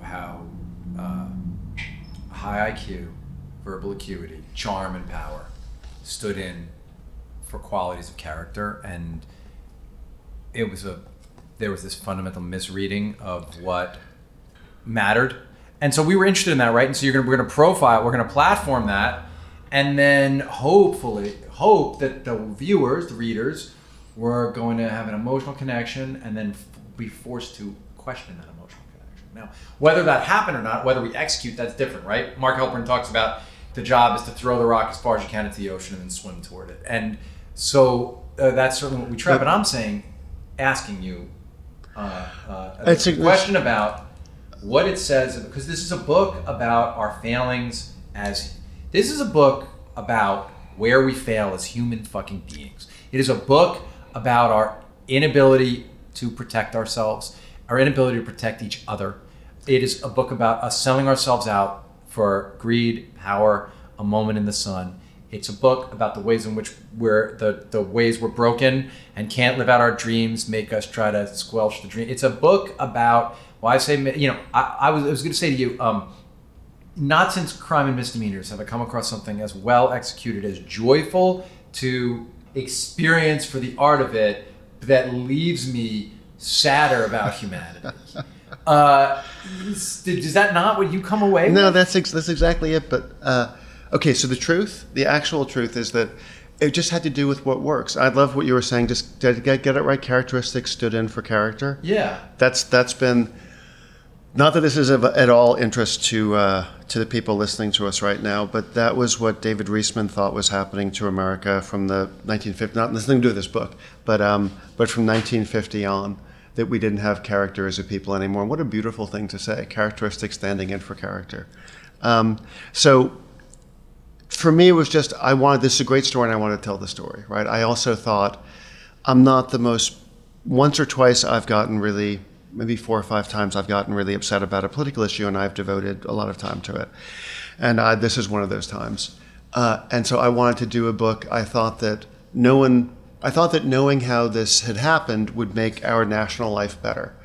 But every time I tried to recommend the books that I liked about this topic to people, they would get bored. They would like the first chapter or two, and then they would lose energy. Yes. Right? And so I thought, okay, what I can bring to it is I can write this as fun. Reading a lot of Stephen King while I was doing it too, but I could write this as fun as King or as fun as Laurie Moore or as fun as Wallace, right? There would be the inevitable pages that you would like more than other pages, but I would try to make this book a thrilling read, so then when you put the book down, every time you saw a newscast about this or read an editorial or had someone try to lie to you, you'd remember, oh no, they tried this. This is like the, you know how there are all those chess openings like the Queen's Gambit. It's like they're using the Queen's Gambit again. This is bullshit, right? So when I wrote it with my full moral response, so here's the prepared answer that I wouldn't have given anyway, which is, I came to think that this is among the more ultimate Gen X books because it's just saying what's going on and it's not making a judgment. But the reality is, the reason that it's written that way is that it was very difficult for me when I wrote it with my full moral response. It didn't work. You couldn't read it because it was me getting angry and being very judgmental after paragraphs. I'm coming to the end of this answer. And there was a moment, and this has to do with why I teach in the NYU program. So this is the origin story of me as a professor. So I knew it wouldn't work if I was being judgmental, right? I mean, I'll speculate with you as someone who's read the book, along with having written the book. But I had to write about the Reagan administration, and I knew that when I wrote about the Reagan administration as me, it didn't work and it was unreadable. And so I had to just write, I'm almost done, I had to write 5 to 7 pages about Reagan without judging. Because Reagan, a lot of people died of AIDS because he wouldn't say the word AIDS out loud. And he also, he converted our politics from a results-oriented politics to a campaign-oriented politics, and we have never recovered from that. And then he also destroyed the economy. He took us from being a fundamentally middle-class nation to a nation where either you aspire to being lower echelon rich, that's all you can aspire to be, or you have a sense of watching your chips diminish and you're waiting for them to be wiped off the board, right? Simple thing. An easier way to say that is that when he came in, the highest marginal tax rate for every dollar you earned above $1 million was like 70%, and when he left, it was 35 or 30%. That's a huge change, right? Anyway, when I wrote the chapter about him, short chapter, with me responding morally, it was unreadable. And so I had to learn how to write it without that, and I couldn't. I ended up, has this ever happened to you? I couldn't write it at my desk, so then I just tried writing it on the sofa. Yeah, and then that was painful. And then I ended up having to write it in bed, just lying down. Edith Wharton wrote in bed, so I was in good company. I didn't have Edith Wharton as company, right? But I was in the company of her as going somewhere else to write is something I've done many times. Okay. So I was so upset that when my friend Darren Strauss said, hey, do you want to teach for the semester at NYU? It's like, yes, anything but this. So that's how I became a professor, was because trying to learn how to write the moments where I was very judgmental without judging was extremely difficult. And then I got used to it because the book required it. I guess is that the answer? Well, I guess this is the question. Come on, I'm letting this you and really the bothering listener. me. This is really bothering me.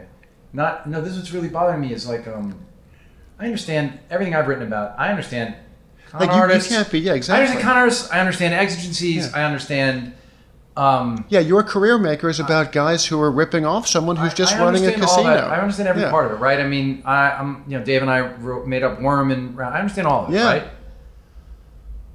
But, and you can say you're right. I agree. The book doesn't have the sort of Martin Fink moral outrage that turns one off from reading. As I said, the book is incredibly inviting. It's amazing. It's an incredible read.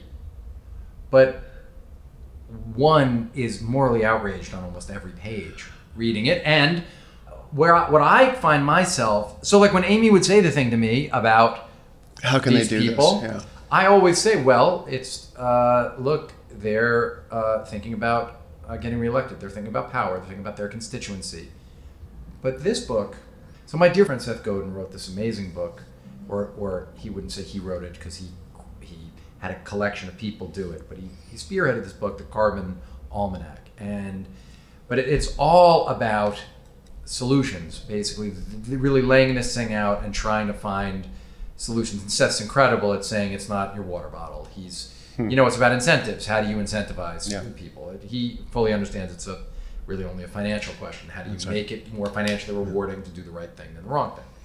But Seth's a great thinker about this and really, really cares about it.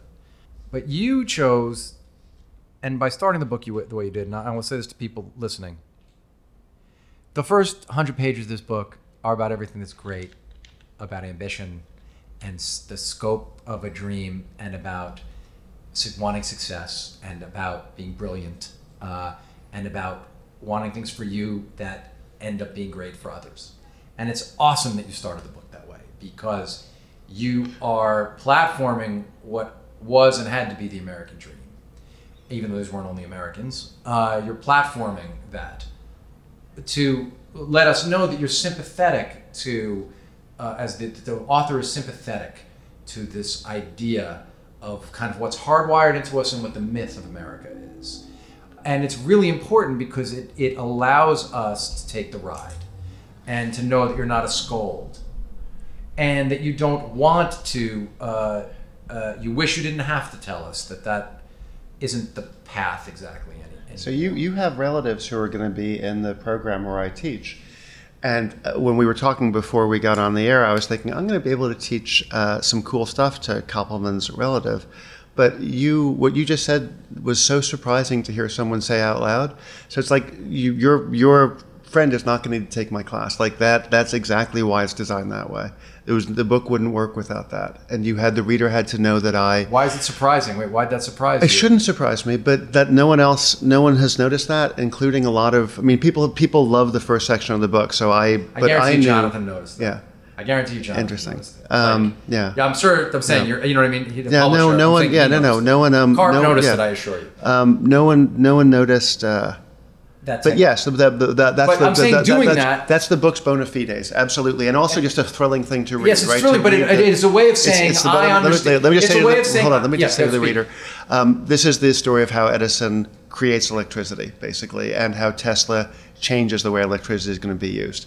Edison finds the killer app for electricity and designs the idea of you generate electricity here and wires feed it here.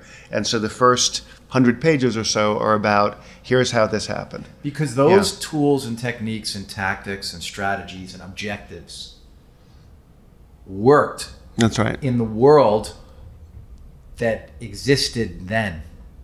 But like, if we're talking about Stephen King, The Gunslinger is about a world that's moved on. And that's why the whole point of those Gunslinger books is it's a world that's moved on. And one of the things I took is that we can't be in the business of just rewarding all that now without understanding the unintended consequences. That's right. Right? And so the question is, first 100 pages, question is this. I just wanted to start you again because I got in the way of something cool you were going to do, which I had no idea where you were going, but you could tell it was going to be cool. It's like I got in the way of it. You were saying that like the first 100 pages they're incredibly fun, and they're about what America can be, and they are totally positive about. Yes. Well, I was going to say, because it shows the book's not a scold and all that stuff, right? Yes. But, well, no, I was saying that to the reader because the reader should know, like people listening to this should know. No, exactly. But that the book, this is the ride. It's an incredible ride. But also, man, we have to talk about evil in a more direct way. And because people hear what I called Seth today, and I was like, dude, you got to read this book, because even though I know you wrote this incredible thing and you've done so much and you took pains not in his, there's a reason that you really spent time in this book talking about evil, people doing evil. We don't have to ascribe to the people pure evil, but maybe we can understand, as you say, in certain of their motivations from some of them, right? But, because, okay, I could say the most generous reading I could give is just societally, we're not hardwired as a society to pass the marshmallow test. Right? And we're not. And that is part of the communication problem of this issue. But it's beyond that. Go ahead, speak. Brian, what is the marshmallow test for people who might not know? The marshmallow test is a developmental test, and it is given to kids. And the idea is a kid is in a room, and he, she, they are told, if you wait, you can get 2 marshmallows, and otherwise you can only eat the 1 marshmallow. And it was for a long time seen as a sign, if you could wait, that you had a possibly better outcomes for yourself, because understanding deferred gratification is important. And the shocking thing, among many shocking things in the book, one of the shocking facts is that some dude figured out in 1908 that carbon was going to be a problem, and then some other dude in 1956 said in 50 years you're going to see exactly the results, and it turned out to be 56 years. And so, those things are shocking because people don't know. But the thing that I guess is not shocking, but is monstrous. Sometimes one watches during the COVID, one could watch the pageant, and one could ask oneself, well, what do these people really know? What are they allowing themselves not to hear or not to read? But when one reads this book, one comes away knowing, no, they fucking know, and they just decide to lie. So I have to ask you, as the person learning this, what did that feel like? And what does it feel like? And what has it, when you walk into a room full of people, even as a professor, or a room full of people as a writer, how has it affected the way you look at the people, man, in the world? Because it's not a novel, it's fact. Yeah, I wish I'd written down all the responses that I had to that, but I realized why I keep describing in interviews, why I keep describing this book as being like The Godfather, and I keep thinking it's because it's a saga, right? You get to watch a family. It turns out it's a family of this country, but you get to watch this family over decades. But I realized that the other reason is that Coppola is describing criminal activity and he's not judging it. And if you were pointing out this is wrong for them to be doing, it can't work. So I keep going back to what happens, what it was like for me writing it. If I was judging them, the book couldn't exist. So the listener may have noticed, and I remember one of the editors on the book asked me, why did I keep referring to Arthur Robinson, who is objectively not a good person? I mean, I don't want to be insulting a human being, but objectively not good in a number of ways. But I keep referring to him as Arthur, right? Because I was writing this person's story and they were a person, and if I was judging them, there wouldn't be a story, right? And also, here's another way of looking at it. It's just a results thing, right? Obviously, I care a huge amount about this issue. And to me, it is a grotesque, big Coen Brothers comedy. But I didn't have to say anything moral because you had all the responses I would have prayed for, and I didn't have to make a single moral But what judgment. are you saying? But David, what are you? I'll say this. And I can tell you what they think, but sorry. What? No. What are you saying about human nature? What are you saying about human nature here? What am I saying about human nature? Well, like lemmings aren't really lemmings. Right? But we seem to be. And so Harvey Lemmings, I believe, is Tracy Jordan's lawyer on the but Lemmings, yeah. Amy and I were reading John Green's. We love to listen to books in the car together, and we were listening to and how do you say that? Anthropocene Reviewed book, which is wonderful, by the way. And I didn't realize that the Lemmings thing was another one of those. Yeah, not true things. Yeah. And set up to not be true, like the things you know, they were Probably. pushing they pushed the Lemmings over the thing in the doc. Do you know that they pushed the Lemmings? But not surprised. It's been revealed they pushed the Lemmings. How funny. Yeah. So, but we seem to be like Lemmings. Yeah, that's right. But maybe more tribal. But okay, here's a better way to say it. As a writer, as a human, did writing this book shift your opinion on Yes, it did. human nature? Yeah, it did. How? I just don't want to say it. Say it. Okay, I thought that like obviously I do a lot of reading, and I think this is embarrassing, but Melville, I think he wrote that that Hawthorne said no in Thunder, and then Melville himself was talking about where he came in on that big whale book that he wrote, which was negative, basically. Anyway, like the fact that we knew what was going to happen from 56 on, and we didn't do anything, what I began to think is this is a story about a society that is too stupid to live. So that was the thing I didn't want to say. Because, but that is, so now you got me into saying the thing that I had promised myself I wouldn't say during this It's all over the book. process. We're too fucking stupid to live. Yeah, but I wasn't going to say it because but yes, the culture, but here's the thing. It's not the fault of anybody who's reading the book or anybody who voted intelligently or even people who voted unintelligently but voted passionately. The people who made the decisions for us, they were just, and that's why it was a very fun thing to write about. I can't believe I got tricked into saying the thing that I wasn't going to say. No, it's important to say it, man, because we are smart enough to change. Yeah, but the people who made the decisions, it's just like anything that's like putting off it's like putting off filing your taxes. Like every day you decide, it's not that you decide a year in advance not to, but every day you decide not to. Or this happens with some of the students I have the great good fortune to work with. It's not that they don't write the novel that they would write that would be great. And for everybody here who knows that if they sat down and wrote a first draft or a second draft, their story, their novella, their novel would come out great. It's not that they decide not to write it. It's that every day they decide not to write it. And every day over a 70-year period, until Joe Biden, by the way, he got them to vote for the Inflation Reduction Act. That's the first real bill that we've passed on this. So it took us 70 years. But every day we decided not to do it. It's like if someone, the funny thing about smoking is it is almost exactly like the decisions people make with smoking, which is I will quit smoking tomorrow. The fact that all the approaches to fighting the science of global warming. Do you feel the energy that's left my voice now that I was tricked by the interrogation into confessing? But in any event, that's a Law and Order metaphor, Brian. It's NYPD Blue for me is the best version of that.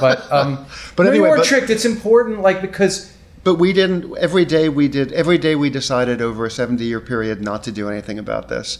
And here it is, right? Here we're in a situation where New York City had no snowfall for a whole year, which is just the kind of thing they warned about. And it's like, this is part of what I hold against Reagan. Politics, the marketing of politics became so sophisticated as of 1980 and 1981. This is the part that's boring. And it's not in the book, by the way. I kept this stuff out of the book because it's a great story that we all lived and we're still living. And this is fascinating to talk about, but it's just not something that you have in a story. But it got so sophisticated that we could bring up issues that had to be solved. And we could debate potential solutions in a way that would motivate people to come and vote or come and talk about why my party is better than your party. My candidate for city council person or for governor is better than your candidate. And it might be better if we didn't solve it.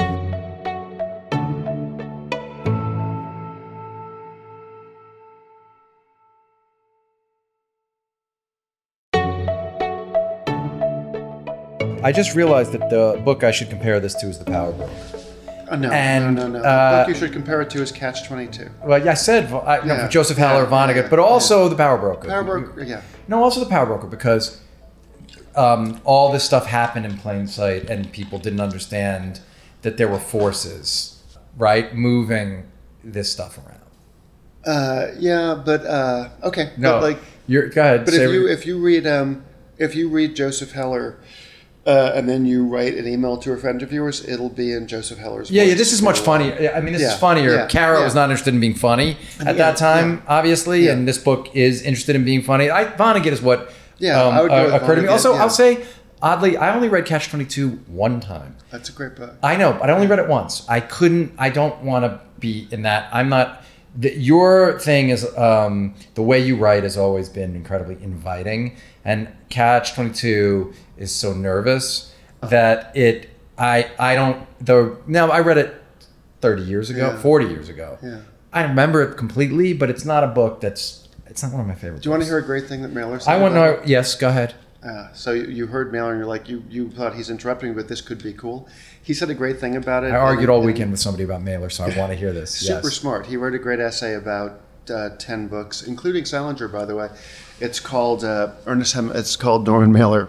I think he wanted me to confuse him with Hemingway. He wanted all of us to confuse him with Hemingway. Yeah. By the way, as a side note for people who like Hemingway and maybe have mixed feelings about Mailer, I've always loved Mailer for writing this note to Hemingway because he was really influenced. This isn't what I wanted to say. I wanted to say something about Hitler, but this is just, if we're there, we may as well say it. He wanted to be a writer because of Hemingway, and wonderful, what a wonderful, ambitious American thing. A first-generation Jew growing up in Brooklyn thinks that he can be like one of the great things about America, right? And he kept sending his stuff to Mailer, or he kept sending his stuff to Hemingway, and Hemingway wouldn't answer. And so I think he sent him An American Dream, and the letter, that's like his third or fourth novel, and the letter was, "This is the last book I'm going to send you. I've wanted you to respond, and if you don't, I think you're the best writer, and if you don't, fuck you, right? And I'll never send you another." And Hemingway didn't respond. It couldn't have been An American Dream because he would have been dead by then. But it was the book, right? Maybe it was The Deer Park. But I love Mailer both for sending that to Hemingway and also saying there's an end to how many times I'll send you stuff. Anyway, Mailer around the same time wrote this essay for Esquire called Norman Mailer versus 8 American Writers.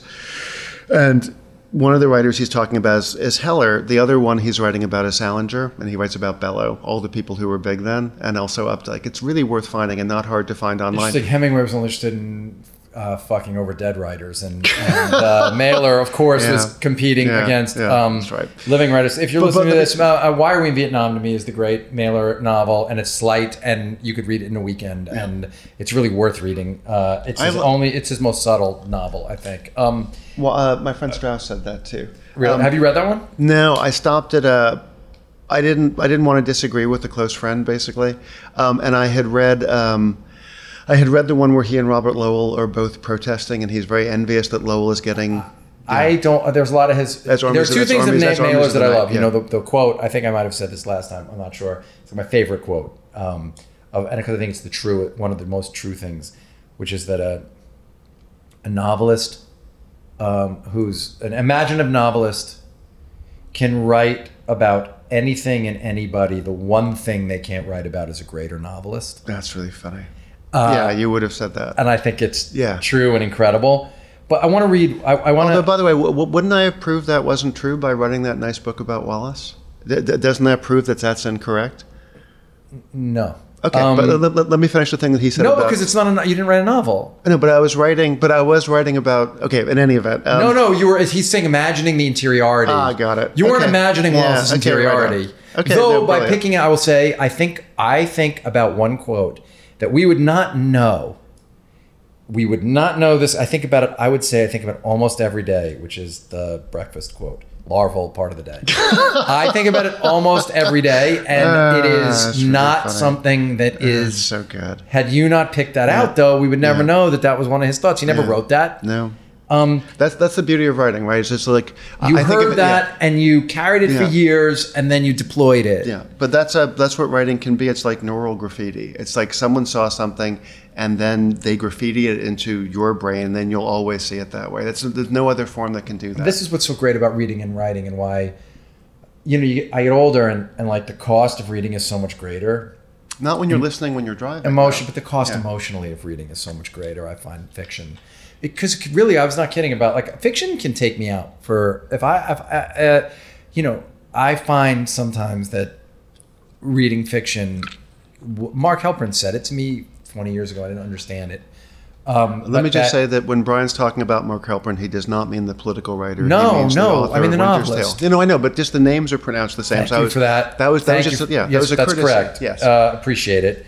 No, I'm talking about the person who wrote Soldier of the Great War, Refiner's Fire, Winter's Tale, those things. Ellis Island. Yeah, thrilling. Oh, man, yeah, that's thrilling. incredible. Yeah. But anyway, what he said to you?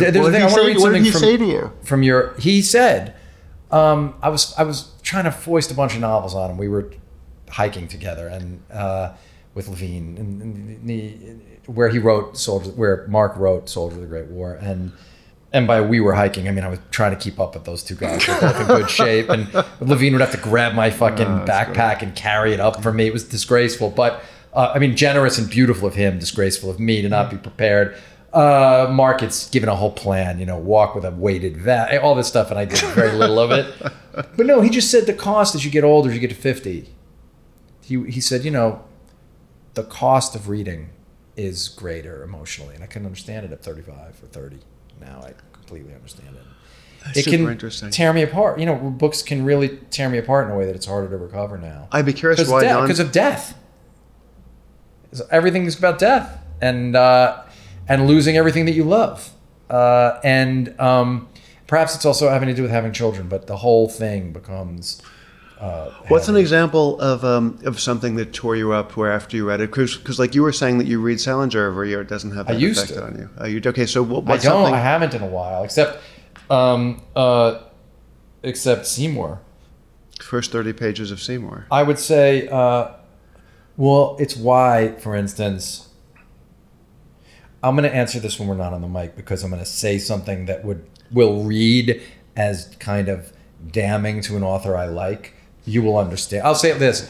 There's a level of novel that is a literary novel that doesn't quite, that has, that you can glide through, that I can just kind of like deal with and love, and I can escape, but still feel like I'm reading something that causes me to think and feel. Like but if I engage in, I'll tell you, like I'm reading right now, I've read 2 of the 3 Bolaño novellas in that little book.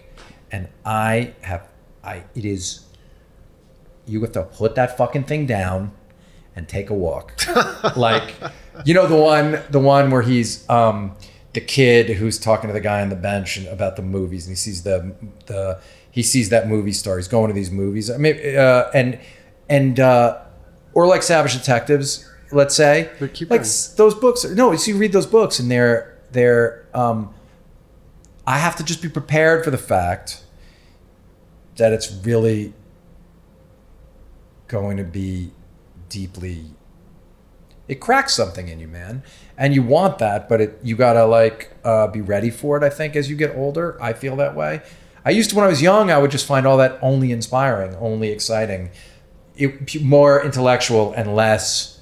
Where the sadness seemed like a sadness that I would have to deal with someday. Whereas now it's a sadness that I have to deal with all the fucking time. So funny. I feel that way with people, but don't feel that way with books. Really? Yeah, I feel Why? that way. Well, because with books last. So the thing about people is that they're not going to be there, or you're going to disappoint them in some way. But the books are all about that. I know, but the books give you a way to experience that fire, and you're wearing a fire retardant hazmat suit of some kind. But I will remind me when we're done. I will explain the book. Yeah. That's the perfect example of the kind of thing now that I can read and love. And I'll say this: like Halperin wrote a book called Paris in the title, and I've read the first 100 pages 5 times, and I can't. It is a magnificent, glorious, perfect thing.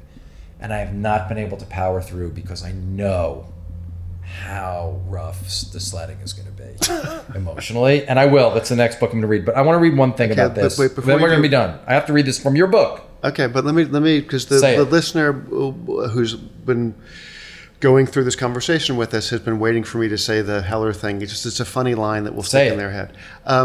Hemingway said it's a great book. Mailer said it's a great book, but you could take 200 pages out of the middle and not even the author would know they were missing. God damn, that's funny. Isn't it great? Yeah. So I just... He was such a prick. I mean, he says that and then has the audacity to write Harlot's Ghost. Exactly. I mean, you want to take 200 pages out of Harlot's Ghost? Take 400. I believe that sometimes our planet seems to work on the Twilight Zone principles. That whatever it is that you say, that becomes the third act of your life. Well, totally. And Why Are We in Vietnam? The reason your friend told you that book is so great. Darren. It's a small book. You will. Who said it? Oh, Darren. Darren. Yeah. Oh, so now Darren and I both said it. You're going to have to read it, right? You got to read the book. Okay. Go ahead. So I discharge my debt to a great line. So great line's been said.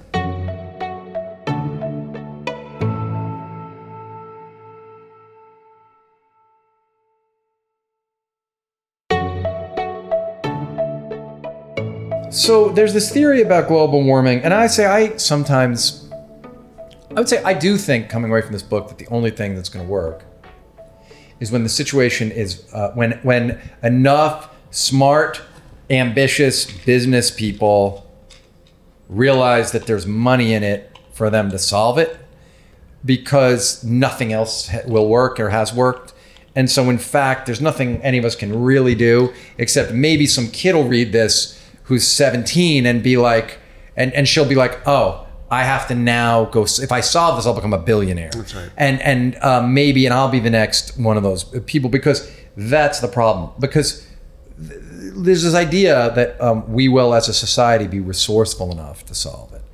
And one of the darkest mini Donner Party moments, and I had never heard this, and this was delightful to me and funny, and I know what I'm going to read. And it's about a time that was, the book keeps telling you that, with a lot of facts, this period of time was the hottest in history, and why that's really bad.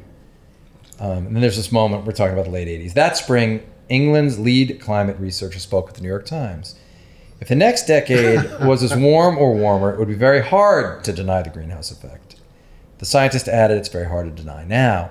Years later, an ice core researcher named Richard Alley would chair a much darker National Academy panel. Okay, I have to do the setup, and you would know if we had broken the story, and then someone had gone away and they'd written it, and they'd come back in 10 days with the scenes, right? And you're reading in the fourth act. You'd be like, okay, you have the punchline works. We've got to the setup. The setup is, and so you would say, so you and David would then write the setup scene in, and they would still get the credit because you guys are great producers. The setup is that there's been under Reagan, this is the thing that was so hard for me to write about because it's where we go wrong. There was a person who there's a National Academy of Sciences study that said, this is going to be really bad, we have to deal with this. But the Reagan people were able to get someone who believed in their political philosophy to chair the report, which meant that he wrote the executive summary, he wrote the chapter summaries, and he also wrote the press releases. And so they're all saying the climate's going to change. It's going to be awful. We are uncomfortable inducing changes of this magnitude. And then he wrote, yes, but there are changes. A change in climate might not be that big a deal. People change climate all the time. It may be no different than people moving from Ohio to Florida. And it's amazing how resourceful people can be. Yeah, people are resilient and resourceful, exactly. Right? So that's the setup. And so then we have those quotes, and then the chapter ends. So and that study, I think, is from 83. And then Richard Alley's study, I believe, is from the middle 90s. Oh, and throughout this book, abrupt climate not to go change, back to, there's this incredible character. Why crisis. Novels are important is there's this incredible character in Soldiers of the Great War named Orfeo Quato. And Orfeo Quato is a little man with a big pen.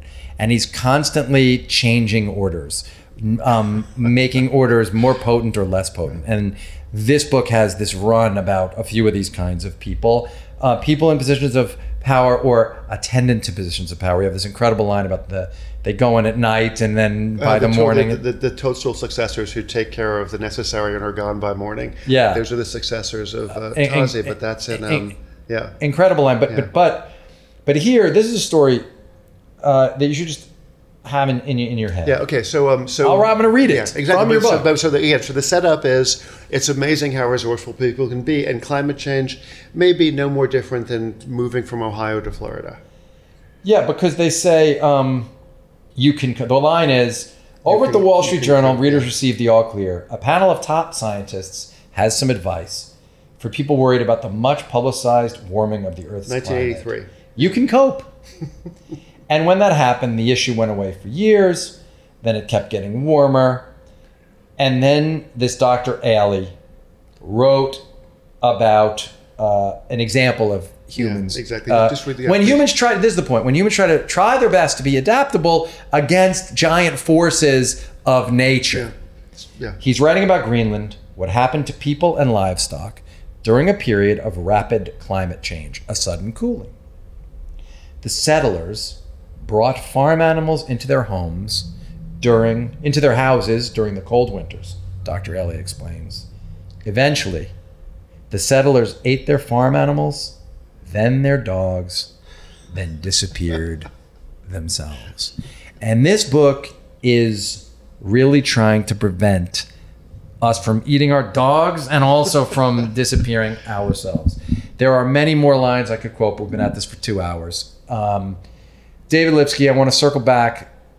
Shoot me for saying circle back, but I want to go back to the beginning of our conversation. And I'm incredibly touched and moved by the fact that the conversation we had all those years ago stayed with you enough that you wanted the book to be a little bit of a fuck you to me. And I have to say that I feel great about it. And I feel that, young man, you have delivered on your promise. This is an extraordinary work. I put it up on Threads because I'm not on Twitter anymore. And I'm going to send this book. Okay, here, let's do this. The first 10 people to email me at themomentbk@gmail.com. I'll buy books. David will sign them and we'll send 10 books to you. One to each of you. The first 10 people, each of you will get a signed book. I'll buy the books. I'll get them here. You can come by and quickly sign them. We'll send them out. Because I think this book is so important. I want so many people to read it, but not just because it's so important, because it's so damned entertaining, because this book is written with love for the reader, with love for humanity, with a huge understanding gaze, a huge nod to the fact that we are in this together, even though we all forget it all the fucking time. It's hard work to read a novel, to buy a novel, to go get a novel. It's hard work to get a nonfiction book that is creative nonfiction. It's hard to sit down and calmly take the time, but I promise you this book is worth it.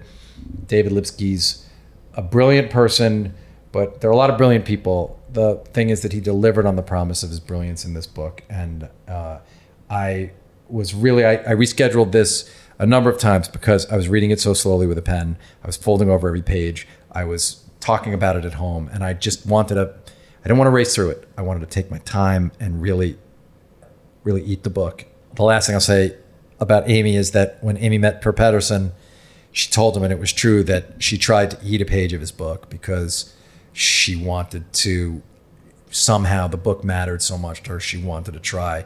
And she stopped, but she really did try to eat a page of his book. And he looked at her for a sec like she was nuts, and then allowed that he understood. And I'm far too old to eat the book because, even eating a slice of pizza gives me indigestion. But science fiction. It's worth consuming. So thanks, man. Thanks for reading it. And thanks for writing it. Thanks for putting it out there for us to read. I read it more than anybody will ever read that book. So thanks for reading it. It's right. Yes, I really appreciate it. Where are you online anywhere? No. Just only in person. All right. Well, you can try to. But here's what's online is the notes to the book are online, and they're actually really funny. But I don't want to. And they're at the Parrot and the Igloo.com. But I have nothing to. I'm curious what the book was that she wanted to eat, and then I'm honor bound because I'm a big Thomas Harris fan to point out that that's what Dollaride was doing with the Red Dragon, the Blake Red Dragon illustration. So you should show that scene. Every version of that scene is good. It's good in the Michael Mann. You want to watch it in the Michael Mann, or you want to read it in the book? Yeah, I love the book. Is Amos loved those incredible. Yeah. It's not. I think it's not out Stealing. I think it's the one after Stealing Horses. I think it's the Per Pedersen book. Yeah. After. Have you read Stealing Horses? Mm-mm. Oh, read Stealing Horses. I mean, that's the one to read. All right, everybody. We'll see you next time. You can find me on Instagram or on Threads if you want. You can email me themomentbk@gmail.com, and we will see you next time.